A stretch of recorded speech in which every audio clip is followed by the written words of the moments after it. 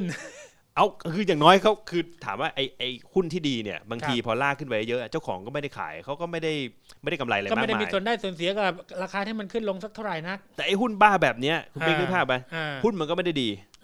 เจ้าของเนี่ยซื้อมาเพราะเขารู้ว่าเขาจะมาปั่นแต่ถ้าเวลาปั่นเนี่ยเวลาออกเนี่ยเขาออกหมดเลยแล้วไม่ต้องกลับมาเก็บด้วย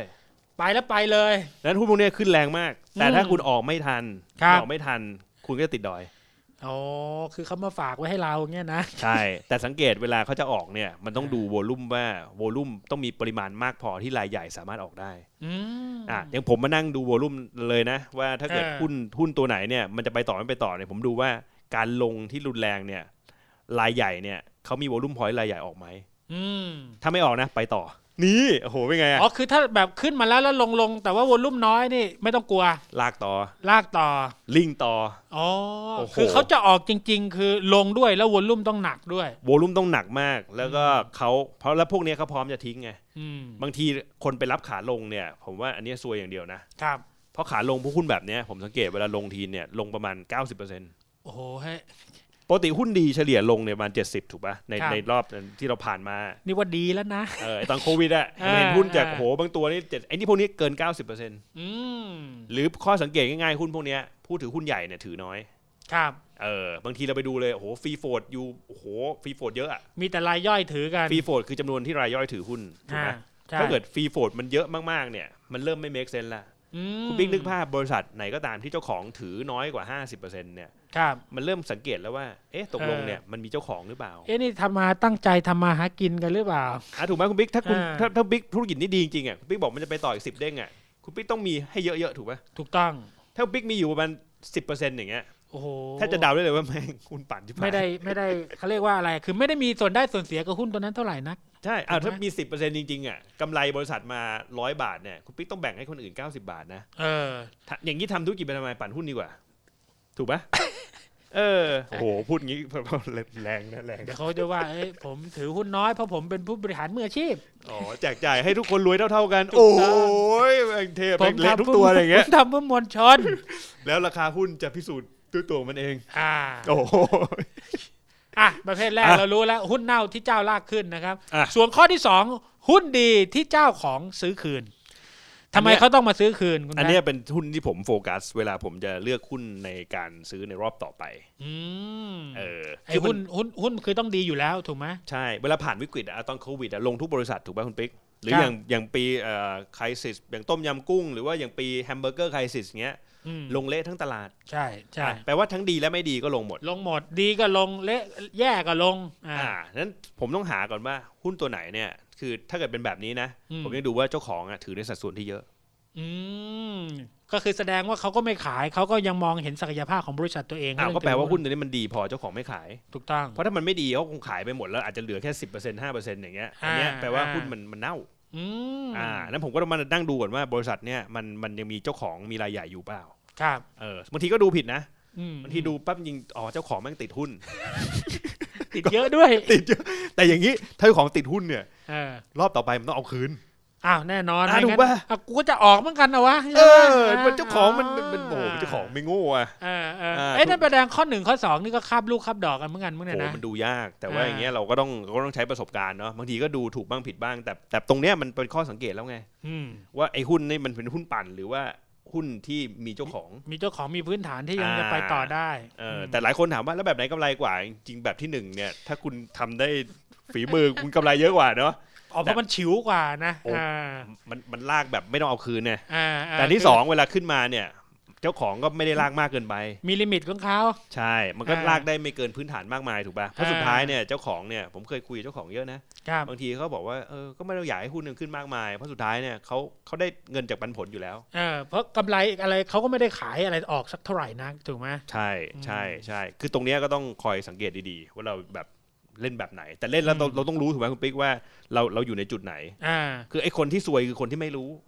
คือไม่ได้ห้ามเล่นนะแบบแรกคุณจะเล่นก็เล่นได้ถ้าคุณแน่ใจว่าคุณสามารถออกได้เพราะแต่ว่าคือถ้าเรารู้เนี่ยมันก็จะดีว่าเราจะออกตอนไหนอะไรตรงไหนยังไงถูกต้องถูกไหมเราจะได้ไม่เป็นเหยื่อไงโอ้โหนี่มันดีจริงดีจริงอะไรเจ้าของถือแม่ง 10% ส่วนข้อที่3นะครับอันนี้โอ้โหหลายคนชอบหุ้นซุปเปอร์สต็อกอันเนี้ยถ้าใครมีนะผมว่าคุณเป็นเศรษฐีเลยเหรอพวกเนี้ยหุ้นซูเปอร์สต็อกเนี่ยอย่างนี้5ปีเนี่ยยังไงที่เรียกว่าซูเปอร์สต็อกได้ถ้าถือหุ้นพวกนี้ได้เกิน5ปีเนี่ยหุ้นพวกนี้เกิน10เด้งหมดอย่างรอบที่แล้วอย่างนี้เอาที่คนเห็นเลยซูเปอร์สต็อกอะไรผมเห็นนะ AOT ซูเปอร์สต็อกโอ้โหนี่ขึ้นมาหลาย10เด้งเนี่ยจากตอนที่วิกฤตแฮมเบอร์เกอร์ถือถึงสูงสุดเนี่ย AOT ขึ้นมา50เด้งโอ้โหอันนี้ต้องซูเปอร์สต็อกจริงๆคุณปิ๊กใส่เงินไปล้านนึงกลายเป็น50ล้านนะในเวลาประมาณ5ปีเองนะโอ้โหนี่กลายเป็นมหาเศรษฐีเลยนะใช่อีกตัวหนึ่ง KTC เห็นไหมโอ้โหอันนี้ก็หลาย10เด้งนี่สร้างเซียนหุ้นเต็มเลยแต่เนี่ยอย่างหุ้นพวกนี้ถามว่าผมว่ามันไม่ได้หาง่ายๆคือหลายคนมองอย่างนี้บอกงั้นรอบนี้ก็ไปรับเหมือนเดิมไปรับ AOT ไปรับ KTC เหมือนเดิมเกิดโควิดมาอะไรมาเนี่ย AOT ก็ลงมาเดี๋ยวจะกลายเป็นซุปเปอร์สต็อกอีกไหมคุณแพทย์ผมว่ารอบนี้ถามว่าถ้ามันพื้นฐานดีมันก็ไปตามพื้นฐานแต่มันจะไม่เป็นซูเปอร์สต็อกแล้วไงคือซูเปอร์สต็อกเนี่ยคือมันเกิน10เด้งถูกป่ะในรอบที่แล้วแล้วพอมันลงมาสมมติลงมา 50% มันก็ยังสูงกว่าราคาที่ขึ้นมาเดิมอยู่ดีคือขึ้นกลับไปที่เดิมก็แค่เด้งเดียว 100% ลงมา2เด้งรอบนี้เต็มที่ก็มันก็โอเคมันอาจจะไม่ได้มันไม่ได้เยอะมากไม่มีเป็น10เด้งแล้วไงดังนั้นถ้าคุณจะหาซูเปอร์สต็อกในรอบต่อไปเนี่ยมันต้องไม่ใช่หุ้นตัวเดิมฟังแล้วเจ็บปวดเพราะอะไรรู้ป่ะเพราะสมัยก่อนผมก็พยายามหาอย่างนี้ผมพยายามหาหุ้นที่ดีแล้วมันลงมาหนักๆครับแต่มันหนักไม่พอไงมันกลายเป็นว่าพอคัดมาปั๊บรอบต่อไปมันขึ้นสมมติรอบที่แล้วมันเคยขึ้นมา10เด้งรอบนี้มันขึ้นอาจจะขึ้นแค่3เด้งเองไงมันไม่เหมือนแบบโอ้แล้วรอบนี้มีหุ้น10เด้งมั้ยมีบางทีมี30-40เด้งมันก็มีถูกป่ะดังนั้นไอ้ทุกๆรอบเนี่ยผมให้ข้อสังเกตอย่างนี้ผมว่าเวลาที่คุณจะดูเนี่ยซุปเปอร์สต็อกนะดูยังไงไม่ได้หมายความว่าผมหาเก่งนะแต่ผมมองว่าเวลาหุ้นเนี่ยเป็นซุปเปอร์สต็อกได้เนี่ยอันแรกนะข้อสังเกตนะครับหุ้น product สินค้ามันเนี่ยมันต้องเป็นของจริงคุณปิ๊กของจริงในที่นี่คืออะไรมีเราสังเกตเห็นได้มีเนื้อมีหนังเนี่ยล่ะคือคนใช้มันจริงๆใช้สินค้านี่จริงๆแล้วมีลูกค้าที่แบบ royalty จริงๆนะคือบริษัทไหนเช่นถามว่าซุปเปอร์สต็อกต่างประเทศก็ง่ายๆก็ Amazon คุณขาดไม่ได้ Appleใช้ในชีวิตประจำวัน Netflix อะไรพวกนี้ถามว่าแต่ตอนนี้พวกนี้มันขึ้นมาเป็น100เด้งนะมันกลายเป็นซุปเปอร์สต็อกไปแล้วไงแล้วตอนนี้ทุกคนเห็นถามว่าแล้วอย่างนี้มันจะเป็นซุปเปอร์สต็อกมันไม่เป็นแล้วไงวันนี้มันต้องหาตัวต่อไปมันจะเป็นธุรกิจเกี่ยวกับยาเกี่ยวกับงามเกี่ยวกับอะไรก็ได้คุณปิ๊กนึกป่ะอาหารหมาอาหารสัตว์ก็ว่าไปนะอันแรกคนใช้จริงครับไปอันที่2ข้อที่2อันที่2เนี่ยงบตัวจริงต่อเนื่องตลอด5ปีอันนี้ยากโอ้โหเพราะผมเห็นนะบางทีโตจริงนะแต่มันได้แค่ปี2ปีแล้วเลิกใช่ส่วนใหญ่หุ้นปั่นนี่เขาว่าสักปี2ปีเขาเลิกกันแล้วแต่ถ้าเกิดมันจะขึ้นมาทีเป็น10เด้งเนี่ยพวกเนี้ยมันต้องโตต่อเนื่องเนี่ยอย่างน้อย5ปีขึ้นไปโอ้โหอันนี้ก็ค้นคว้าหายากเหมือนกันนะโอ้แต่เนี่ยมันก็มีเยอะแยะคอมเซเว่นเงี้ยขึ้นมาโอ้โหต่อเนื่องเกิน5ปีอย่างเงี้ยคือมันจะเราจะเริ่มเห็นที่มันเกิดมาจริงตอนที่มันเกิดแล้วไงแต่พอมันเกิดแล้วมันก็จะไม่ใช่ซูเปอร์สต็อกแล้วใช่คือถ้าเราอยากจะหาอันเนี้ยถามว่ามันไม่จำเป็นเอางี้ผมว่านะผมขุดจากข้อ2มากกว่า ข้อ3เนี่ยถือว่าถ้าได้เราก็ถือว่าเราโชคดีก็คือเราก็พยายามหานะแต่ถึงไม่เจออย่างน้อยเราก็ยังกำไรแบบข้อ2ก็ยังพอใช้ได้นะครับหรืออยากซิ่งแบบคุณปิ๊กก็ข้อ1ใช่ไหม ก็ลองดูกันไปนะครับนี่คือบัวหลวงเวลแคสต์พอดแคสต์สำนักทุนเช่นคุณครับ